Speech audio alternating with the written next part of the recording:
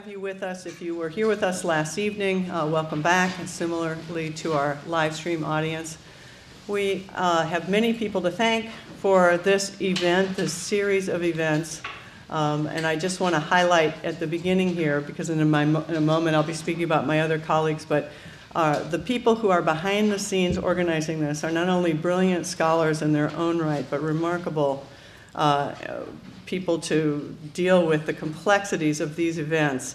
And so far it's gone so smoothly, and I want to thank again the two primary organizers of this entire symposium series, which is Lauren Kirby and Sarah Levy-Brightman. So thank you both for your incredible work. I also want to thank the many graduate students related to the Religious Literacy Project who are also doing work behind the scenes. It's been a pleasure and a privilege to work with them. So last evening, we had the incredible privilege. This symposium is part of a series, and I spoke about that last night. I won't repeat that. But the intersections that we're looking at here in this particular symposium are around religious literacy and humanitarian action. But there's a third prong here, which is local humanitarian leadership. And we had the incredible privilege. This symposium is being sponsored by and supported by Bruce McGever, our alumnus, who we're so grateful for. He's supporting this entire series. But we have a parallel project that is funded by the Henry Luce Foundation that we're incredibly grateful for, that allows for a partnership between the Religious Literacy Project and Oxfam to do a research project on this intersection of humanitarian action, religious literacy, and local humanitarian aid. And I want to say a word about that in a moment. But that focus on local humanitarian leadership is an incredibly complex set of questions. And our conversations all day yesterday among the participants related to the Luce Grant at the Center for the Study of World Religions yesterday really highlighted both the importance of local humanitarian leadership and also its complications. And it's got me thinking, actually, about this question of what it means to collaborate. And I wanted to say, first of all, the nature of this entire series is focused on the notion of collaboration, which is the belief that we here in the Academy, the hope that we here in the Academy have something to offer, the larger questions around better understanding of religion in the public sphere. But we also recognize through the Religious Literacy Project and this symposium series that we only have a piece of the puzzle here, and that we absolutely need to be in conversation with practitioners across the professions and also scholars of those professions. And so again, the literacy, this entire symposium series is focused on this opportunity to bring people from different dimensions of a challenge or an idea together to be in conversation for collaboration. But this notion of collaboration, of course, is itself also quite a complicated one. And in my reflections, especially coming off of my experience with this symposium and yesterday, I started to think, I have now this notion of collaborations have three different dimensions to them, or functional dimensions. Sometimes collaborations are just about efficiency. It's about saying you've got a lot of work to do, and you need partners to do it. And so you divide up tasks, and then you're working together to achieve those tasks. And that's one kind, and again, I don't want to diminish the importance of any of these collaborations, but I want to highlight some challenges that are, I think, inherent in some of them.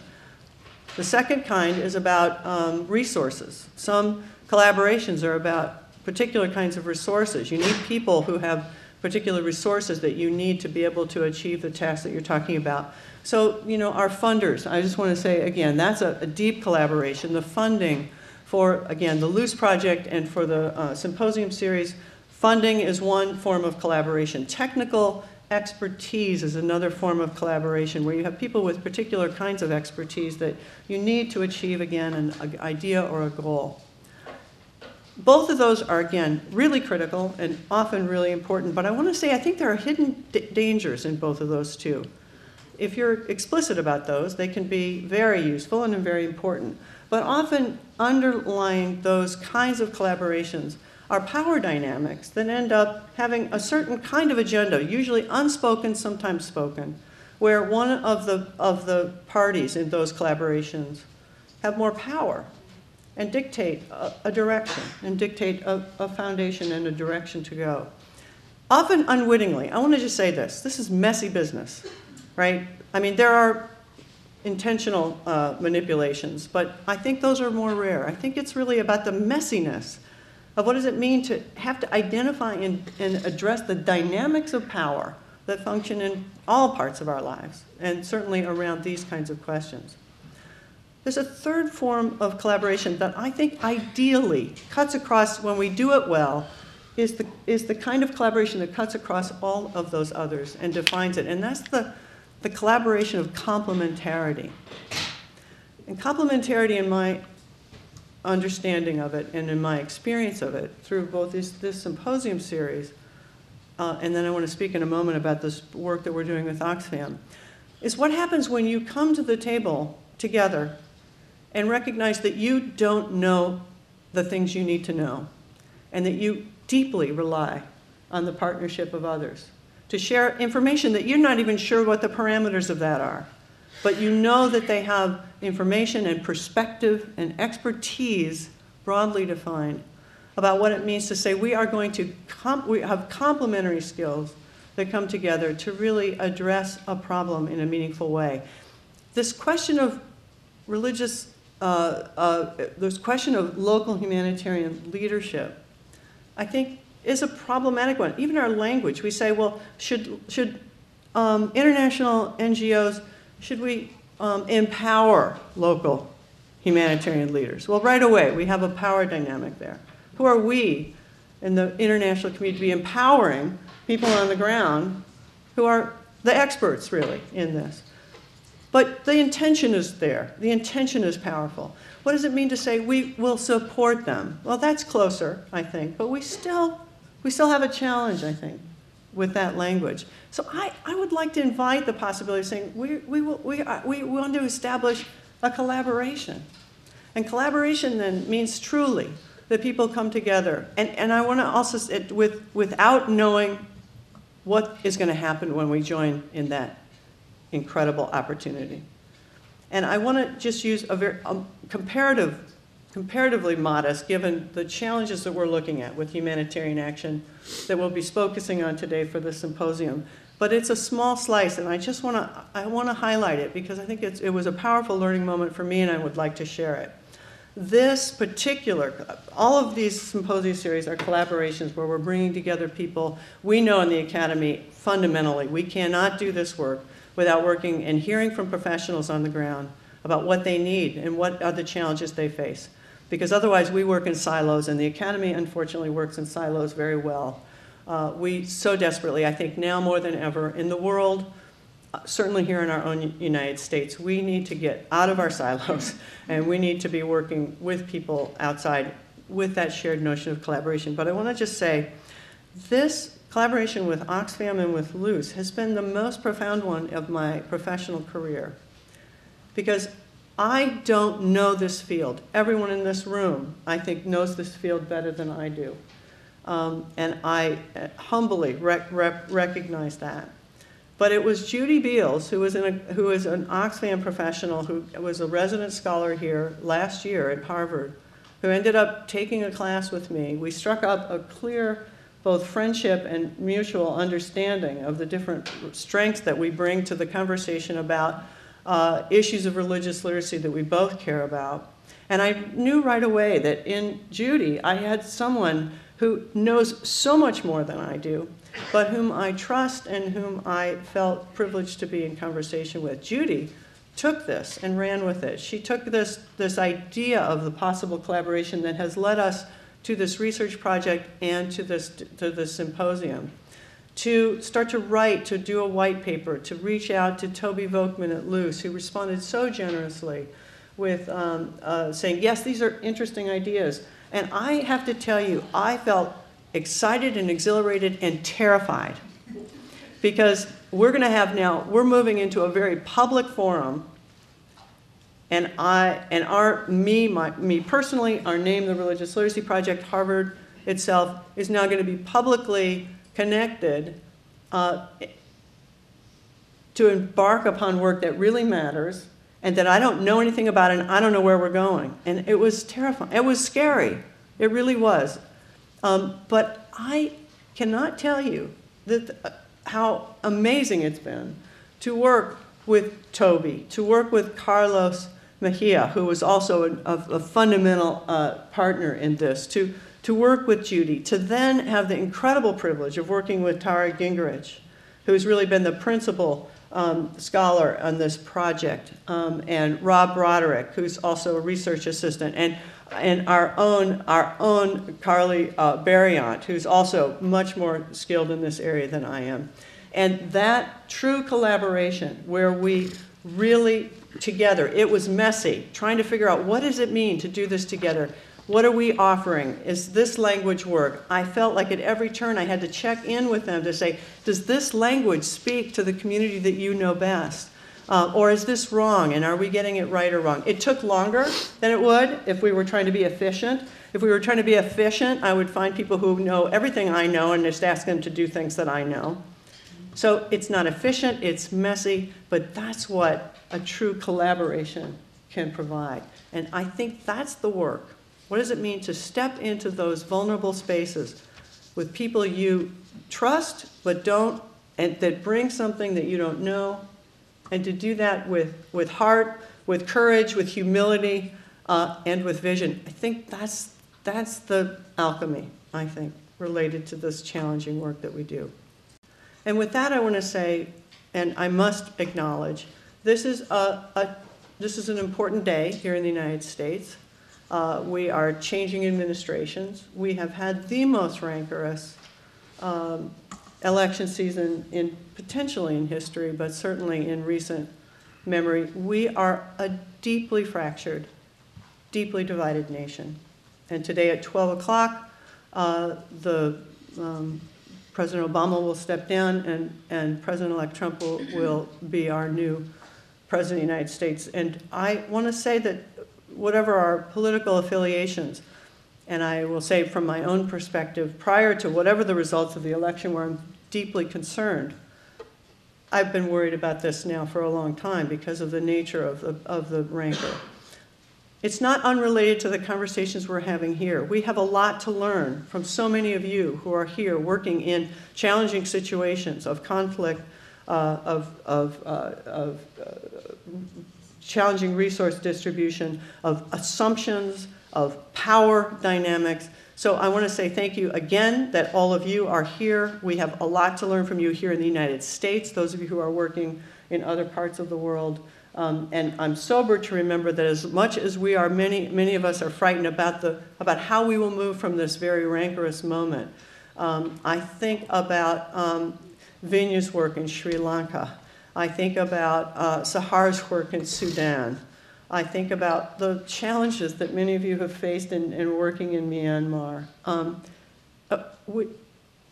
It is frightening, but it's not as bad as many of what we know about what's happened in the world, and we can learn from you. So thank you for that. And then a final word before I move into some logistics. I just want to say that in marking this important day, we are going to be in rich conversations, but I am making the request, and I'm going to say it ahead of time because I don't want anyone to be offended, and it's not a partisan request, but at 12 o'clock, I am going to invite us into a moment of silence, silent reflection, to just, and please offer your hope for us, those of you here, to heal these terrible wounds, to help give us hope and vision for what it means to move forward, and to use the remarkable energy that we have been able to generate here because of these deep complementary collaborations. So, I'm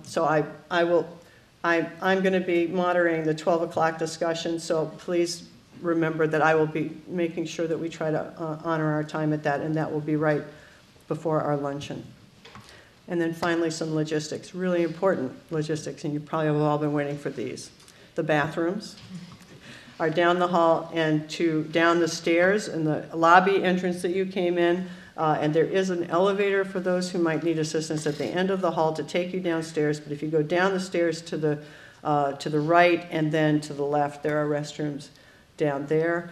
Our panels are going to be monitored by either myself or my colleague Steve Prothero, who's been such an important partner and consultant for this entire religious literacy project. His work in religious literacy is well known, and just he's been a remarkable colleague and collaborator in this regard. And so either he or I will be moderating. We are asking our presenters to stay for the first panel, because we have 3 presenters, to stay within 15 minutes of their conversation, and our other panels to stay within 10 minutes of their initial presentations, because we want to make sure that we open up the opportunity to have conversations with all of you. So please be prepared to participate in those conversations, to be active, engaged. That's why we call this a symposium and not a conference. And including, I'd like to invite those of you who are online. We do have people following the Twitter feed, so if there are others who'd like to also participate, please share your questions, and we will try to also include those. And I think I have actually done everything. So with that, I will invite our panelists to come up, and I will turn the mic over to my colleague Steve Prothero, who will introduce our distinguished panelists for our first conversation about humanitarian action and infectious disease. Thank you.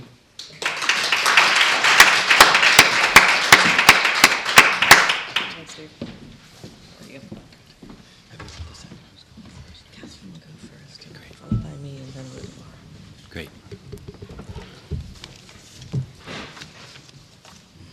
Welcome. This is our panel on Ebola and HIV/AIDS, the humanitarian crisis of infectious disease. And we have 3 panelists.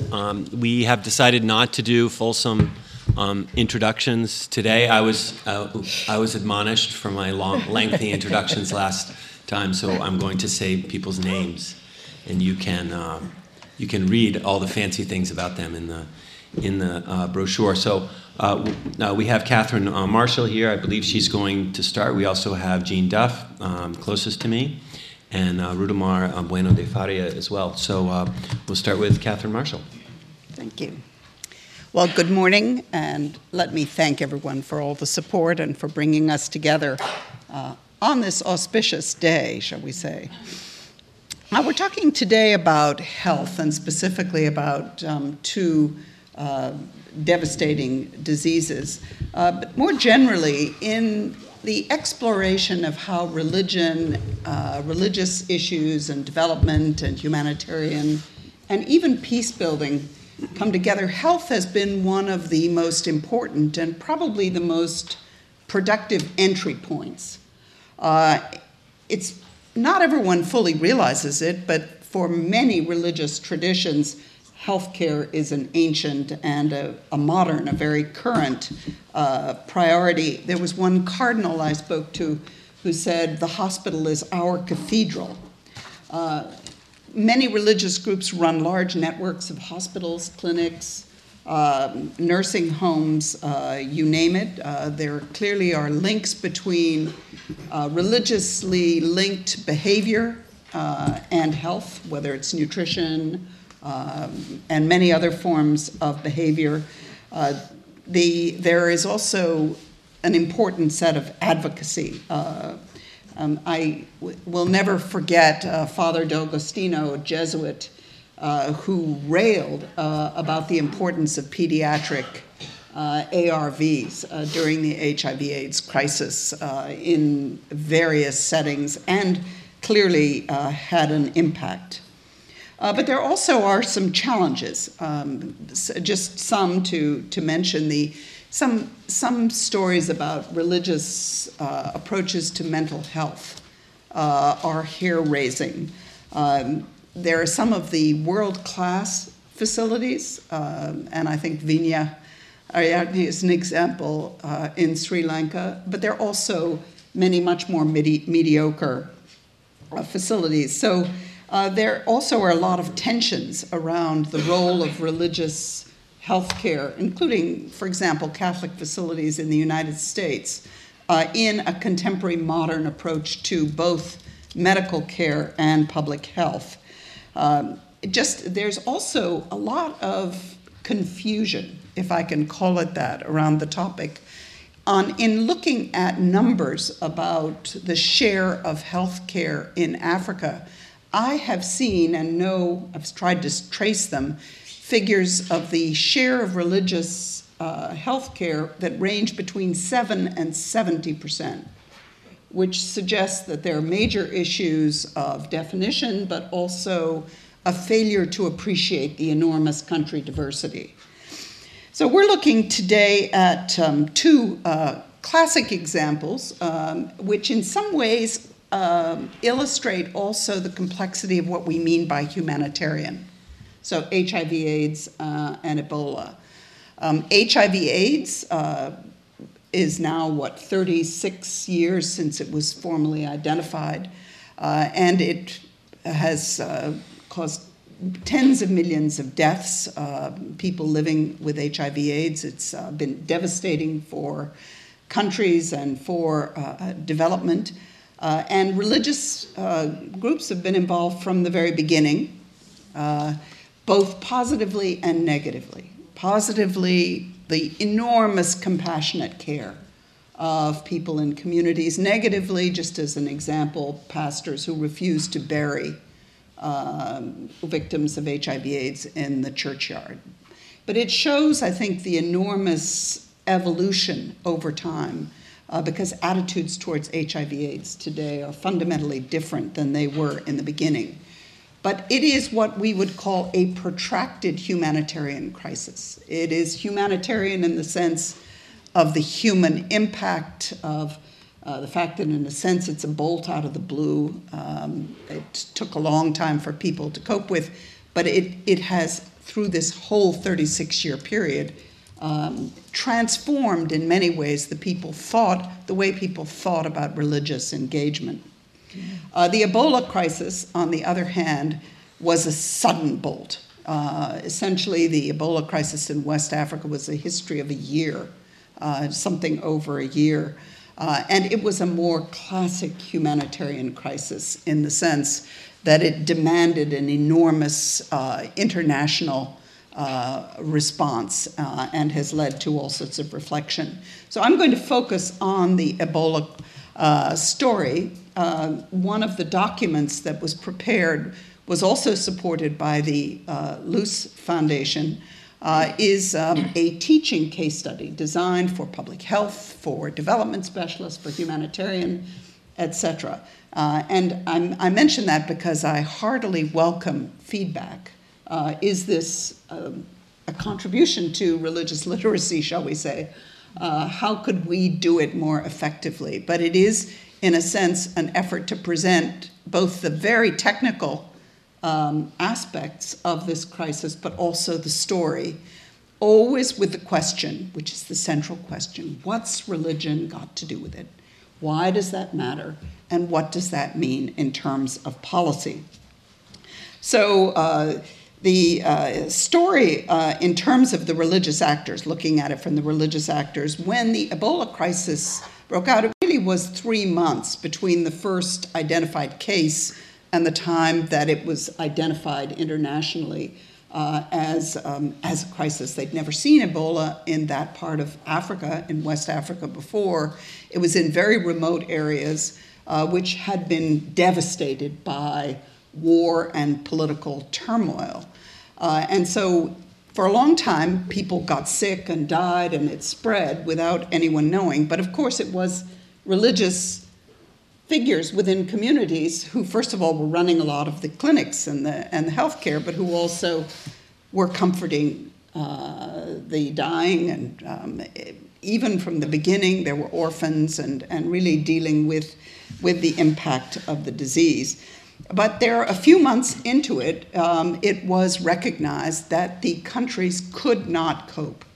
And there were urgent appeals for international assistance for the Ebola, and billions came into it. We're talking about a lot of money, U.S. military, technical specialists, some of the world's leading health specialists were part of a dramatic response. It was quite a long time, several months into the crisis. It started maybe in December was the first case, and it was really July, August before there was a conscious recognition and discussion in the major leaders of the response, both nationally and internationally, that the religious figures might have something systematic to do with it. We also, the reason we got involved in the case study was sitting at Georgetown University, where I am now, and really working with the World Bank, which was one of the leaders. We started making the case that they should start looking at the religious leaders immediately, and collected information about what different NGOs were doing, etc. And so we basically put together a running story, which is in part the basis for this case study. But essentially, it was too complicated for people to deal with systematically. I talked to a lot of the people involved. Nobody had an idea of how the religious composition of the area was.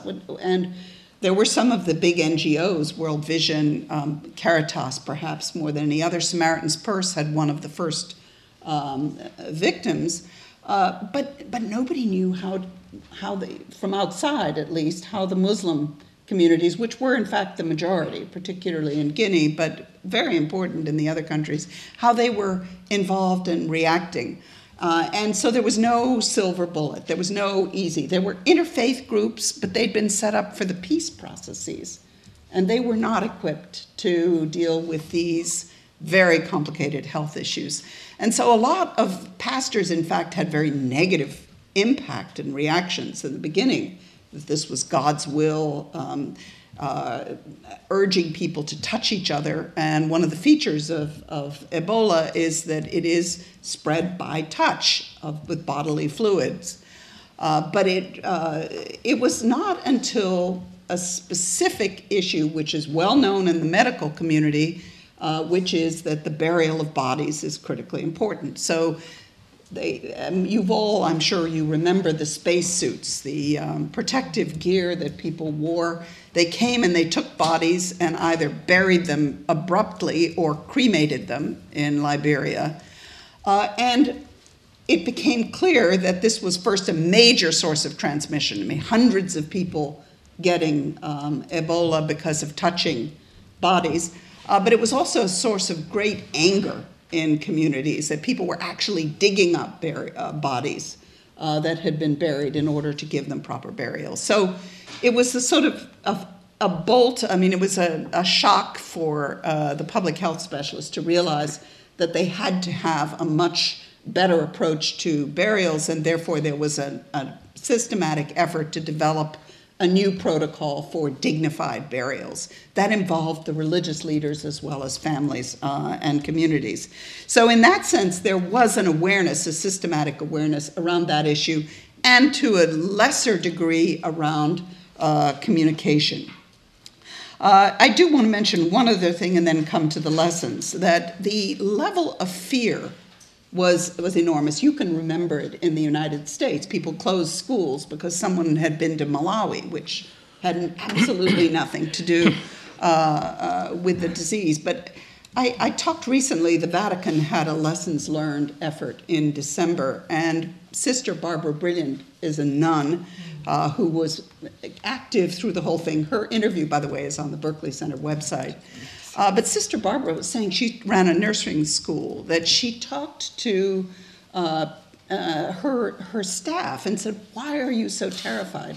You hid your husband under the bed when the soldiers came. You went out to the market when there were shots fired. Why is this so much more traumatic?"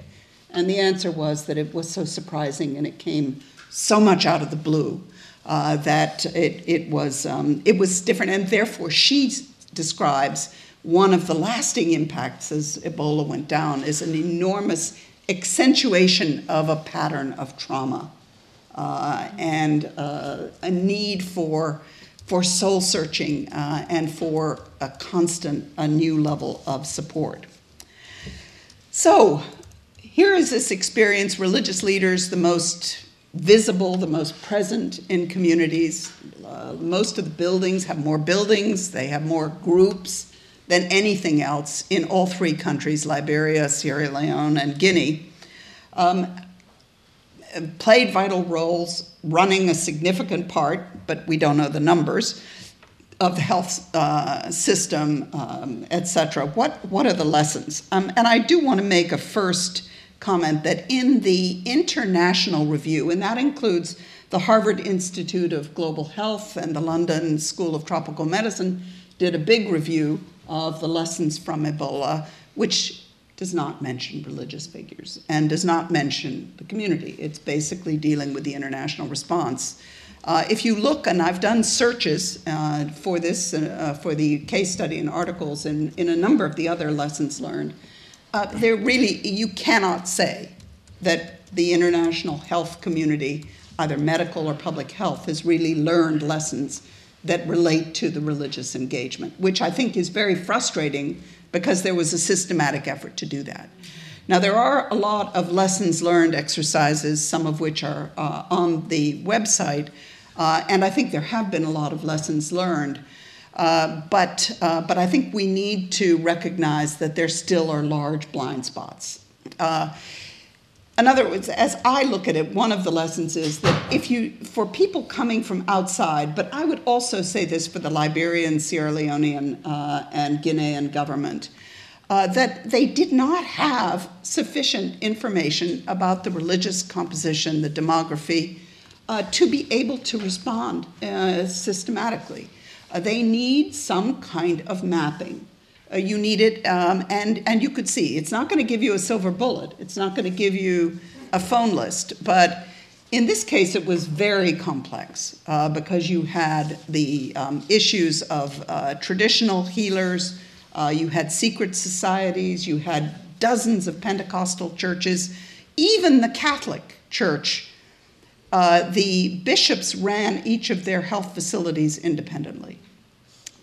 A last comment, because I'm out of time. I do have lots of other lessons, but I think one of the lessons that's relevant to what we're doing is what Sister Barbara actually referred to in this Vatican meeting as the INGO mentality. So what does she mean? International NGOs. She said that in Liberia, and let's remember that a lot of the issues are about money. There were billions of dollars coming in, being spent. All the organizations were getting money, supplies. What was really missing was a way to get that money to the communities. And Sister Barbara describes that there was a weekly meeting where everyone said, this is what's happening, this is Liberia only. And at first it was all the big NGOs. And then finally community groups, a few of them started coming because it was open and transparent. And they were finally getting maybe $5,000 to do something at the community level. But it was not systematic. And now, in the post-period, the post-Ebola period, in some senses, as she describes it, the NGO mentality is stronger than ever. That everyone wants to rebuild health services in these countries, and they're contracting basically with NGOs, which are either religiously linked or not. There are a whole range of them. And they take staff from the local groups and the local communities by paying them more. And essentially, they will leave, and the basic goal of developing a solid, a lasting, a sustainable healthcare system and disaster preparedness is to a large extent out the window. So I'm afraid that we have yet to help the WHO, the US government, the British government, the other actors who responded and who did come to see the community involvement as critical to combating the crisis. We have yet to see them think in a systematic way about the questions I raised in the beginning. What's religion got to do with it? Why is it important? And what can you do about it? Thank you very much. Is it Jean next? Yes. Great. Jean Duff. Thank you. Oh, it's on. Great. Great. Good morning, everybody, joining my colleagues in thanks to the Religious Literacy Programme, to Diane Moore, to Oxfam, to Tara Gingerich, and to Stacey Nam, the Knowledge Manager for the Joint Learning Initiative, who's sitting over there, who supported me in this presentation. I'd just like to start by saying that I'm speaking on behalf of the Joint Learning Initiative on Faith in Local Communities. The JLI, as we call it, is a collaboration between faith-based NGOs, both international and national. Many of my board members are sitting in the room. We have Anwar Khan, for example, Islamic Relief, Vinya and Nobuyuki, Catherine Marshall, and others are associated with the project.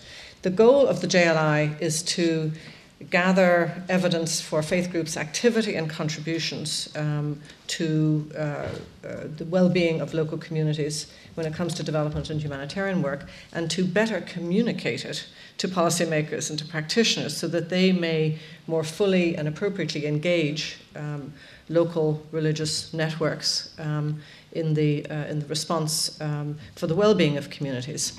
We work through learning hubs. We have a learning hub methodology where academics, policymakers, and practitioners gather around specific themes. One of them has been HIV. We have others in resilience in humanitarian disaster situations, in immunization, in gender-based violence, peace and conflict, and one on mobilization of local faith communities. These are voluntary.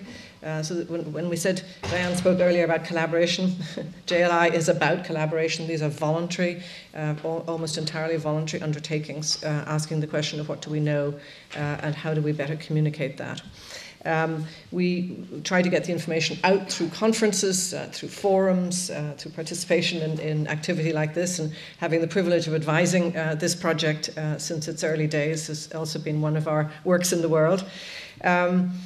We also support partners in their efforts with regard to conferences. Soka Gakkai will hold an important conference or participate in a conference on disaster risk reduction in Mexico City, and many of our partners will be joining to present evidence there. We also support the distribution of evidence through journals. Recently, an issue on faith-based healthcare of The Lancet, which caused many of us to nearly lose our lives, but that's another story. I will try to complement Catherine's and Rudelmar's coming remarks, and maybe between the three of us we'll give a mosaic for further discussion. I'm going to talk about quickly three things. I'm going to build on what Catherine said and draw out some of the key elements of faith-based response to, particularly to Ebola, but referencing slightly HIV. I'm going to talk about the mechanisms, something about the mechanisms for how the faith communities were engaged in the response, and then I'm going to briefly tag lessons learned. Catherine mentioned the scale of HIV, the HIV issue. In the Ebola epidemic, which of course began in 2013, resulted in 28,000 people being infected and over 11,000 deaths. So it was massive and fast and had considerable impact. The response, particularly to the Ebola epidemic, makes a terrific case for our broader task here in this symposium.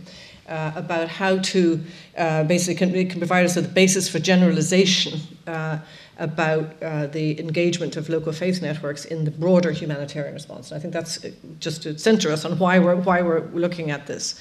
HIV and Ebola have many common elements and common lessons for us. They both involve profound ignorance. They involve stigma. They involve discrimination. They both involve the need, the solution to both, and the addressing the need involve the need for accurate information, destigmatization, and community-based support. They both require multidisciplinary approaches combining both the spiritual and psychosocial supports to complement the biomedical and healthcare solutions. In terms of the key elements of faith response, and again, I'll particularly focus on Ebola here, I want to just highlight four large areas. Influence and access. We've already talked a lot about the influence and access that the faith community offers, so I'm just going to put that out there as a placeholder. Education. We talked some yesterday about the support of faith leaders through tailored and religiously specific educational tools. We think particularly in this case about the development of tools to support healthy practice, safe burial. We think about the Guide to Pastoral Care for Ebola Survivors that was produced with leadership from Caritas, from the Catholic side. And we think about a whole range of scripturally based tools, sermon guides, and other communications that transmitted the spiritual message, the messages of hope, and supported faith leaders in their work. The faith engagement basically involved a mobilization of 4 kinds of assets, 4 kinds of faith-based and religious assets. First, and Catherine mentioned these, health systems. In Liberia, for example, faith-based healthcare, faith-affiliated missionary hospitals, faith-affiliated hospitals, account for between 20 and 30% of care in Liberia.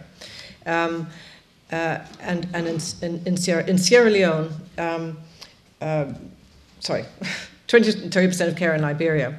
What was remarkable is that even though the healthcare systems were so strained, between, I think it was 14 of the 17 Catholic hospitals remained open during the epidemic.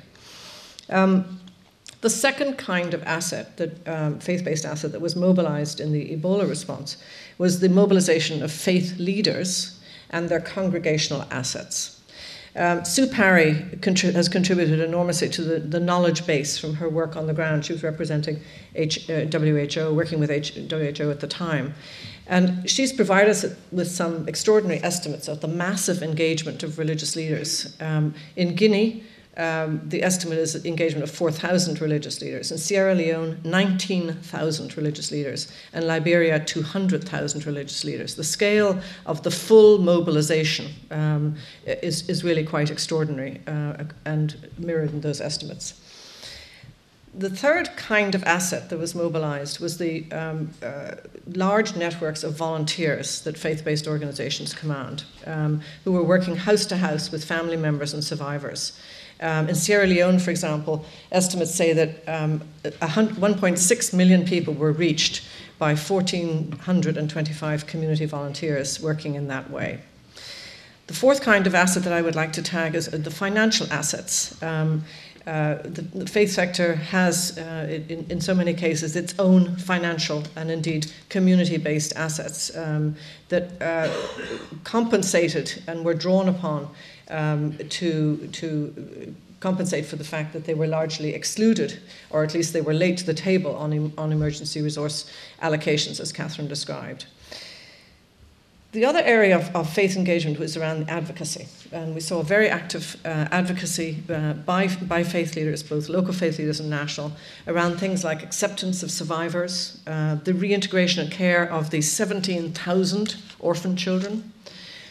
Faith leaders negotiated the access and protection of health workers who were being attacked by the community, negotiated with government bodies. And of course, they negotiate also for funding and for continuation of funding, particularly in relation to healthcare and community system strengthening.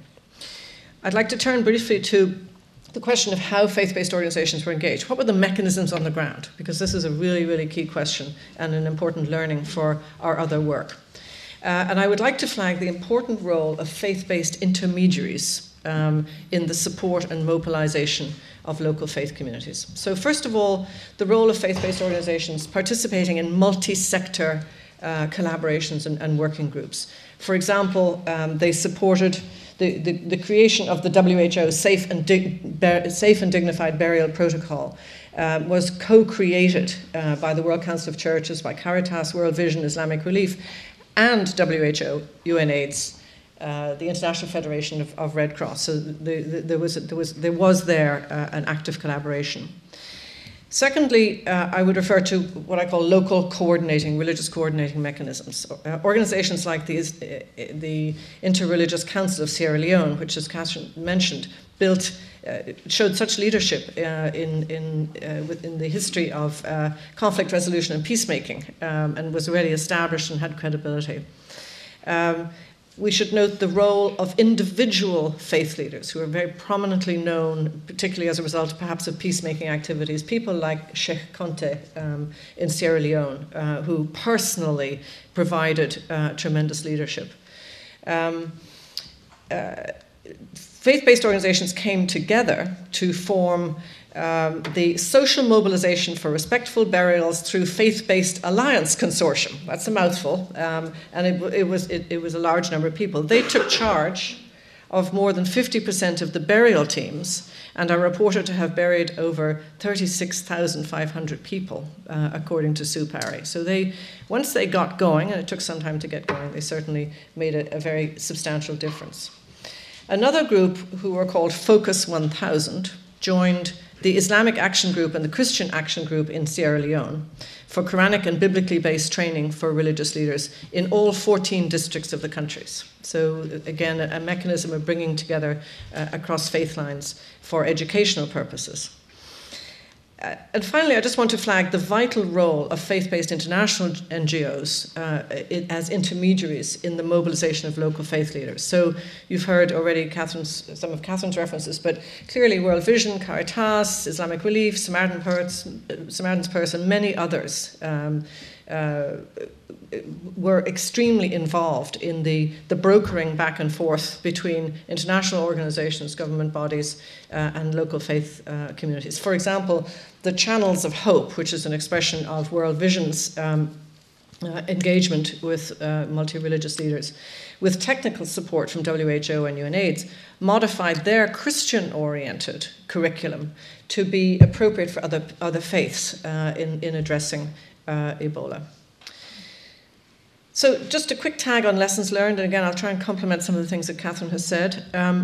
There are obviously huge implications for increasing the capacity for engagement of faith actors in humanitarian response to infectious disease epidemics, and some lessons learned for how to fully mobilize local religious assets would include the engagement of faith sector in planning, emergency preparedness and decision-making at both national and local levels, leveraging existing trusting relationships and structures. Secondly, mechanisms for the decentralization of disaster risk management must engage the faith sector. So this question of taking it out of HQ and out to the localities and engaging the faith sector appropriately. And finally, sort of as a third generalization, the distribution of emergency and recovery resources must include faith groups. Just looking specifically at lessons learned for two classes, secular actors and faith-based actors. So secular actors, as Catherine referred to, many of the bilaterals, the UN agencies, WHO, did not necessarily understand or fully appreciate the merits of engaging faith groups. And when they did come on board, they needed help accessing FBOs. And of course, in all of these generalizations, I recognize that there's great variation in capability, but within these bodies. In terms of lessons learned vis-a-vis secular actors, the broad class of religious literacy is certainly pertinent. I mean, this case really highlights many of the discussions we've been having about religious literacy. And I have to say, I can't think of a better way to teach and to promote religious literacy than to teach the case study that Catherine has overseen. It's an absolutely superb document. If you haven't had a chance to look at it, please do. And I would commend it as a teaching tool for religious literacy in this area. So secondly, in terms of recommendations around secular actors, to tap and strengthen existing internal capacity. So in crises, existing institutional knowledge about faith engagement may not be visible or accessible to decision makers and to folks who are on the ground. So in very large institutions, and thinking, for example, in the UN, which is so large, when people in the UN may not be aware of the vast resource and treasure of information that Asa and her colleagues have. So the question of raising the profile, mapping and reinforcing and publicizing the internal assets of organizations. We talked yesterday about Oxfam's own internal learning about its resources. So there are people within Oxfam who have a great deal of experience in engaging local religious assets who could well teach internally. So mapping and strengthening existing internal capacity. Building know-how about access, the question of with whom to engage, how to find them. Catherine has referred to mapping. We feel strongly that this must be done in consultation with local faith actors. I mentioned yesterday that Sheikh Conte was saying famously, we don't want to be mapped. We want to collaborate on this. So I think it recommends the approach of providing support to religious and faith networks to map themselves and to basically do a better job of organizing themselves as a preparation for future engagement. Next, to systemize the study of what's working by way of engagement with local faith networks, study mechanisms of engagement, and that's certainly something at JLI we are advancing and trying to gather, and we'll speak about at a forum in Sri Lanka in October 2017, when there will be a specific focus on case studies and research that looks at successful and indeed unsuccessful, methods of engagement with local faith networks around humanitarian response. And then finally, in terms of the secular actors, actively consider innovative financing mechanisms that take account and can be adapted to faith networks themselves. Just very quickly to wrap up, some lessons learned for faith groups themselves. We've talked about the concept of development literacy, about the tools and the skills and the experience that allow faith bodies, be they national or local, to navigate within the context of international organizations, both secular and public, both NGOs and public sector. Secondly, strengthening the role of faith-based intermediaries. I have sketched how important the faith-based intermediaries have been in helping to mobilize local bodies. So faith-based intermediaries, both international, national, and local. Alistair, who I failed to recognize as a very important JLI partner earlier, yesterday spoke about the power of imagination, and he invited us to prophetic imagination. One of the recommendations and lessons learned for faith groups is the area of development of theology for faith-based interfaith and cross-sector collaboration. And finally, the smart leveraging of religious and faith-based financial resources for co-funding. I think that we can do a much better job in the faith community of taking the existing wealth of resources, both financial and other, and bringing them to the negotiating table to bargain for co-funding with other organizations. Diane spoke earlier in the introduction here eloquently about collaboration. Lessons from Ebola starkly illustrate the necessity and the power of cross-sector multidisciplinary collaboration. So thank you all. And I just want to point out on this auspicious day, you'll remember that I think it was the day after the election, President Obama spoke to us about how the sun would come up in the morning. I looked for the sun this morning. I didn't see a great deal of sun. So I've put on my Finnish Eternal Sun badge. And I look to the light. So thank you all. Great, thank you. Next person to enlighten us is Ruud Lamar. Thank you. What I would like to give to you today is a perspective of the World Council of Churches on these two specific cases, the HIV and AIDS and Ebola. But before that, just to recall what I mentioned yesterday in the evening, that about the historical engagement of faith-based or religious communities in responding to infection diseases. And that goes back to the Byzantine monasteries providing assistance to people with leprosy and the plague in the 4th and 5th century, but also the quarantine stations in the medieval Europe, where people were staying, the leper colonies in both in Asia and Latin America in the 19th century, and the home-based care in Africa in the century 20th, 21st. But of course, that doesn't mean that was okay. I think that, as you know, religion is not uniform, is or monolithic. There is a variation of beliefs and also the practice that this faith interact with these situations as well. I would like to start with the HIV/AIDS journey in WCC. In the earliest 80s, the need for a faith response to AIDS became evident as the epidemic precipitated a crisis of enormous spiritual, social, economic, and political proportions. People of faith responding to the crisis could well follow the foundational teachings to promote love, kindness, and compassion. But due to fear, ignorance, and moralistic interpretation of the Holy Scriptures, many faith communities stigmatized, excluded, and harmed people living with HIV and AIDS. You know that. It was in 1983 that the World Health Organization, WHO, asked the WCC to raise awareness among the churches regarding the emergency disease at that time called AIDS. The WCC took this and organized a first conference on AIDS that was in 1984 in Geneva. But facing intensive challenges, the process was kept on track, mainly because of the commitment of the staff, members of WCC, rather than the constituency and the member churches. Since June 1984, several consultations and discussions took place, and which led to the historic consultation held in Geneva also in 1986 on AIDS and the church as a healing community. There was a tremendous opposition from within the WCC and from various quarters of its constituency because of the linkage of the linking the HIV with SIM and homosexuality.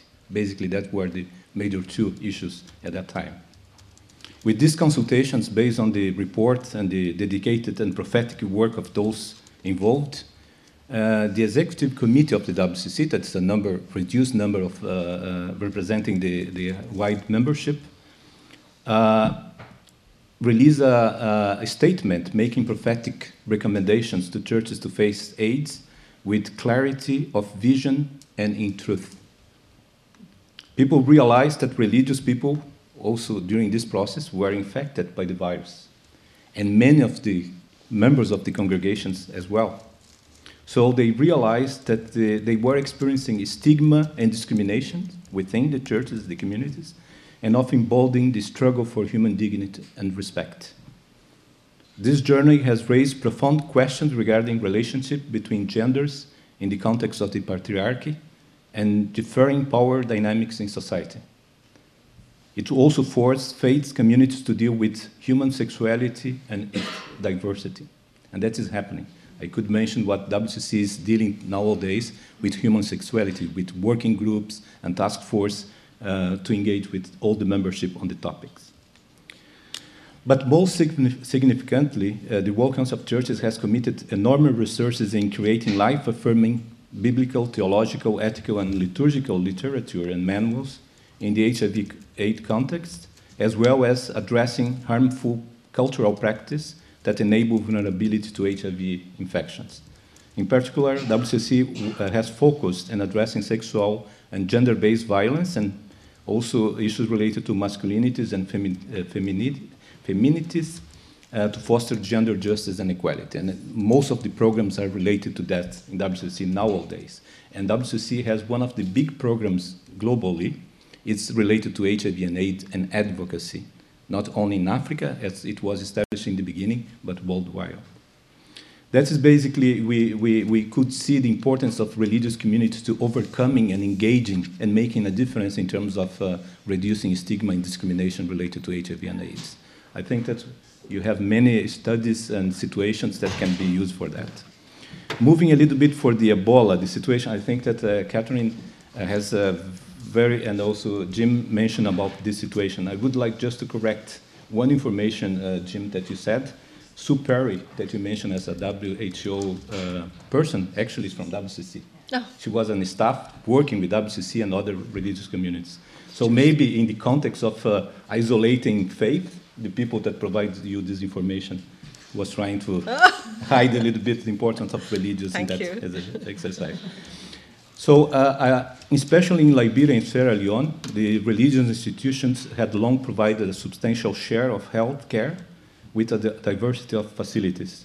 National healthcare systems were severely damaged or destroyed during the war, the civil war there. Weak health systems are common challenges for all three countries. In Liberia and Sierra Leone, you mentioned about not having the exact numbers of clinics or health care. WCC has conducted a mapping just to identify which clinics were run by faith-based organizations. And in Sierra Leone, 46% of all clinics were run by faith-based organizations. In Liberia, and 30% in Sierra Leone. Of overall health, the services basically are run by these organizations. In Guinea, there is no national faith or NGO coordinating mechanism, but faith-based organizations run some health clinics and programs as well. I do not have the numbers for that. Well, basically, the Ebola situation, the lack of information about the disease, and as a consequence, the response of faith leaders was mixed because they, as you mentioned, for some of them, it was suddenly coming out of the blue without having any preparation for that. As the outbreak spread, draconian measures were taken, which went against cultural values and religious practices, and which resulted in denial of the disease and hostilities towards those who were seeking to contain it. Once they became, the faith leaders and the communities became involved, they play a vital role in overcoming the epidemic. Faith leaders used religious texts to interpret biomedical messages on the control and prevention of Ebola. Faith leaders accompanying burials, and by conducting modified religious practices, communities began to comply with the urgent need to safe and dignified burials. Encouraged by their religious leaders, whom they trust, the people started participating in the revised burial practices, and resistance declined rapidly. The participation of religious leaders was instrumental in arresting the epidemic, in halting the epidemic. By preaching accepting of Ebola workers and survivors, and by role modeling it in religious services, faith leaders helped to diminish the stigma that was destroying community coherence at that time. Based on all these experiences, both in HIV and AIDS and in the Ebola crisis, the colleagues in WCC working specifically on these two cases made some conclusions and recommendations about this process. I will just mention some of them because of time. A holistic approach to epidemics and emergencies is needed. We cannot work only from one perspective, and I think that in the meeting we had yesterday, previous to the conference in the evening, we have addressed several dimensions of this need for a holistic approach for engaging in humanitarian assistance. The faith and religions of the community has to be valued, an asset of the community, and the humanitarian and health system should listen to, collaborate, and work with them to maximize the impact to interventions. The essential role played by faith and traditional leaders in social mobilizations and behavior change has to be recognized and should be mobilized. This engagement assists in the contextualizations of behavior change messages. Also, interfaith approaches should be promoted with coherence in the messaging among major religions, uniting them in responding to common challenges. And strengthening faith literacy among humanitarian and health services staff. And that's very much related to the religious literacy that we are talking about here. To avoid instrumentalization of faith communities, we also discussed yesterday as a strategy to instrumentalize, to reach the communities and to be able to deliver in an efficient way. And provide technical support so that the faith-based organizations can continue to build capacity to respond to crisis and assist in recovery, including psychosocial support. And that, of course, it's not only the emergency now. You mentioned aftermark is when that is more needed. And then addressing stigma and behavior change. faith-based organizations and faith leaders need to be empowered to respond to epidemics and disasters. And also to encourage the establishment of mutual accountability between religious, local communities, and governments on these topics.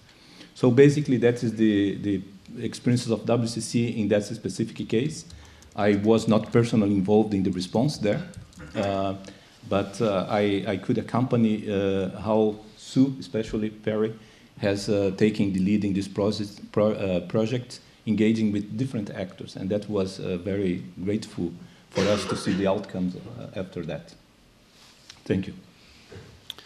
Thank you very much.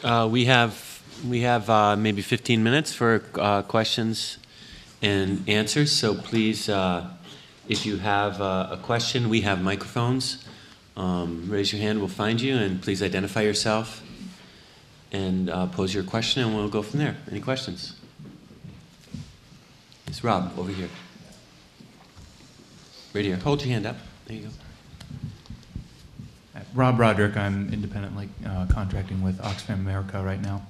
I'm very interested in this idea. Both Catherine and Jean, you talked about the need for further mapping, and Jean, I really liked your comment there on the need for self-mapping a little bit.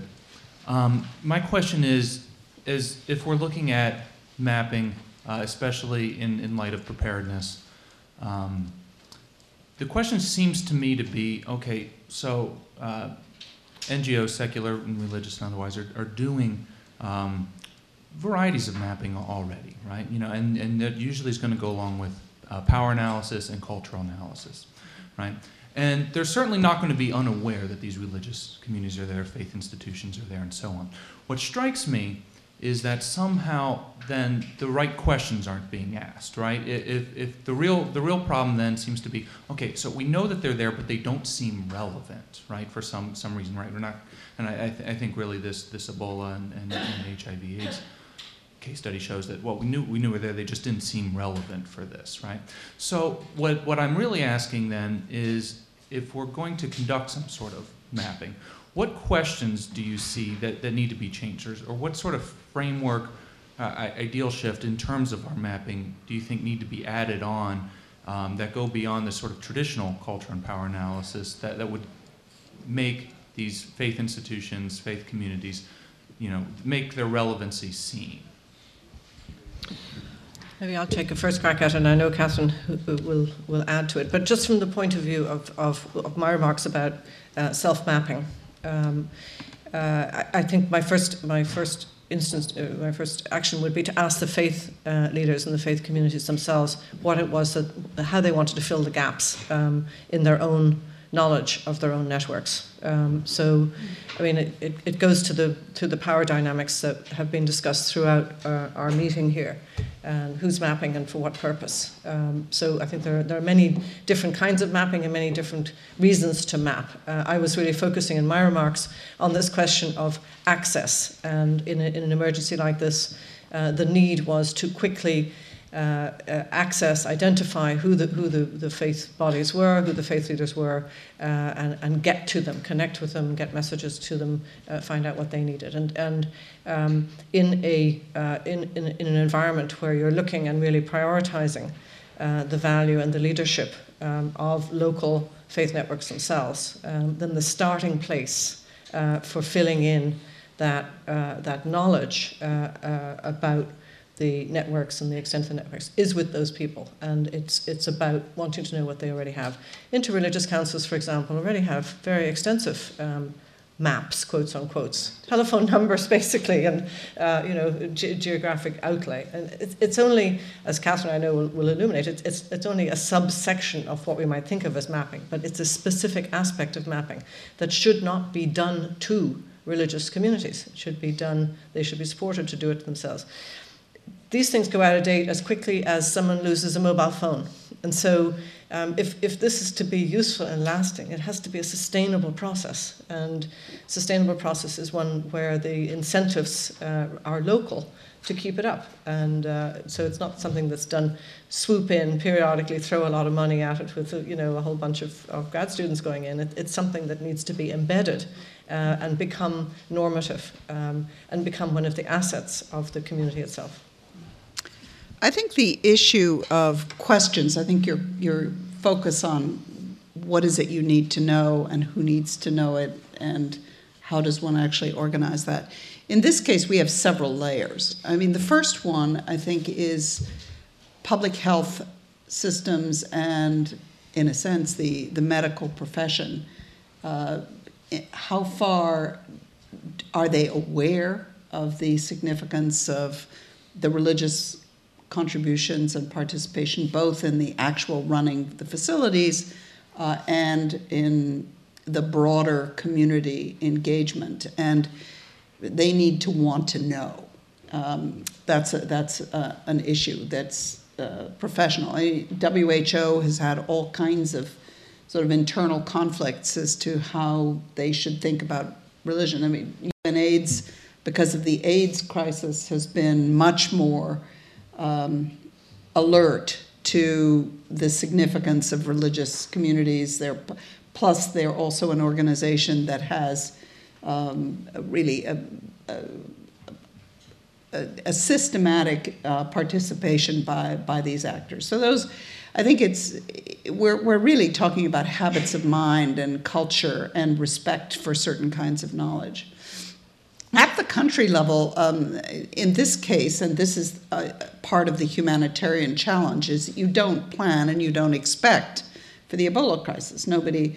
So there were no systems and no mechanisms, and a lot of the organizations that existed simply hadn't been developed and kept up to date for this particular purpose. So I think it puts a big focus on disaster preparedness at the national and at the international level, where, and this is my disappointment in looking at some of the sort of global lessons learned, that they have not focused on, we really should have focused more on mechanisms to reach communities, to get information from communities, and specifically to engage the religious leaders. I think another issue which is very much a concern of the so-called, the word international community is a very dangerous term, but in any event, in this case, there was a sort of huge coalition that mobilized in order to deal with what was seen as a global threat that was centered in these few countries. The need to try, when engaging religious communities, really to be unbiased. And in this case, the Muslim issue, one of the features of the institutional structure is that there are far more organizations that have a strong Christian character that do not include a lot of the Pentecostals, much less the Muslim communities, which are the majority in this particular set of countries. And so that is, I think, a part of the knowledge bases that you do want to reach beyond. To reach the secret societies, there were anthropologists who had studied it, but how do you tap that? There are all sorts of areas of knowledge. There were the diaspora communities. Clearly were getting phone calls every single day. They knew a lot. You could, if you'd had a system set up, you could have benefited from that through religious networks. So I think that the issue, and I know, because I worked, for those of you who don't know, I was in the World Bank for many years working on development programs. And one thing that's sort of imprinted in my mind is during the East Asia crisis of 1996 to 98, the social safety nets were non-existent, and it was pretty clear that religious institutions could have provided. but the relationships had not been built. The knowledge level in Indonesia, NU Muhammadiyah, and some of the other organizations. And as a result, the safety net programs did not take them into account. In other words, that's a historical fact, because the knowledge base was not there. So, I mean, part of our religious literacy, if you call it, or our mapping, is designed to find out what is the kind of knowledge that organizations within the UN system, bilateral agencies, NGOs, private sector, foundations, all of the complex actors who are involved in the SDGs, the Sustainable Development Goals, what is the kind of information that they need and that they can digest? And we need a lot of feedback on that. And of course, it's different for every situation, which is part of the problem. But unless they have a certain level of information and assurance of things like avoidance of bias towards Christian organizations, assurance that the issue of proselytizing, the issues of excluding women, in other words, if you have groups of religious leaders who don't bring women to the table, the credibility goes out the window. So those I think it's a broad answer to your question. Diane? Thank you. Really, really fabulous set of comments. I just had one follow-up question. So in earlier conversations about the nature of which symposium we were going to focus on, we actually started with the notion of thinking about global health or public health. But we found very few avenues of working with public health and global health officials who really took seriously the role of religion. So I'm just wondering, do you all have, especially in this context, so that the nature of religion is usually or often associated very negatively with those communities? And I'm just wondering if you have any experience or avenues or suggestions you might make to help, again, open the doors to shape a more complex understanding and highlight the positive roles as well as the negative. Again, I think we tend to move either or in this conversation, but I think it's so critical to again, challenge the singular understanding of religion, whatever it is. And in this case, I think from the health communities, negatively. And so I wonder about those kind of bridges. Well, let me start, and then Jean also has a lot of, both of us have been grappling with these issues quite extensively, as have you. Actually, the World Council of Churches has a long history of involvement in global public health policy. The thing I want to emphasize is first that it varies enormously by country. And I gave you those crazy figures in the beginning of estimates going from 7 to 70%. And that's because in some countries, basically, the religious institutions are really not very involved in the formal healthcare system, whereas in others, DRC, for example, they're largely dominant and they're part of the formal government policy. But the MOUs, the Memorandum of Understanding with religious communities, are different from country to country. And it is, I think it's particularly dramatic in Africa. Much less now in Latin America, much less in Asia, but it varies. I mean, Indonesia has huge religiously run health systems that are recognized and that are part of public policy, et cetera. So I think that's a fact. WHO has a very complicated history with religious organizations and with civil society more broadly, and it does relate to an issue we've touched on but haven't gone into very much, which is the civil society space, which is, and it is one of the beefs that people have, that the minute you have a government involved, they want to run the whole system. And so the assumption is that healthcare is either going to be government facilities, and we have this debate in this country, or it's going to be private actors. And sort of it's the same with education. The sort of discovering that there's a whole set of worlds in between is important. An issue, I don't know, I'm going to kick this one to you, Jean, but there's been a lot of discussion about definitions and data. In other words, is the data that's collected, and you notice I used far fewer numbers than Jean did because I basically don't trust them. I've had too much experience with finding contradictory numbers, but in any event, it's a minefield. Thank you, Catherine. I wonder if Rudolmar would like to just weigh in. I know we're coming short on time. If there's time, I'd love to pick that up. Thanks. Okay.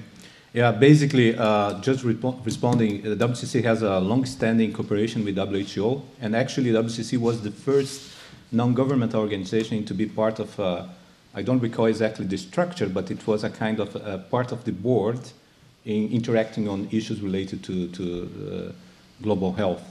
And especially with UNAIDS as well. That was a very close and concrete cooperation, not only at global level, but at regional and national level. And that, of course, this long-standing cooperation has opened opportunities also to engage with other UN agencies, like the ILO, not specifically on health, but it's also connected in some country programs.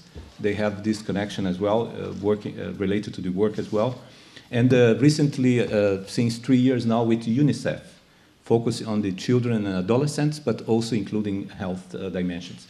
But for me, the big challenge is how we will move from this global influence in terms of policies, and also probably some cooperations in terms of projects, like the one on Ebola or HIV and AIDS with UNAIDS, going down to the communities themselves. How to foster this cooperation at national level with governments, civil society, and the UN agencies. That is the big challenge, and the opportunities there as well. I think that the 2030 Agenda for Sustainable Development is calling for this kind of partnerships.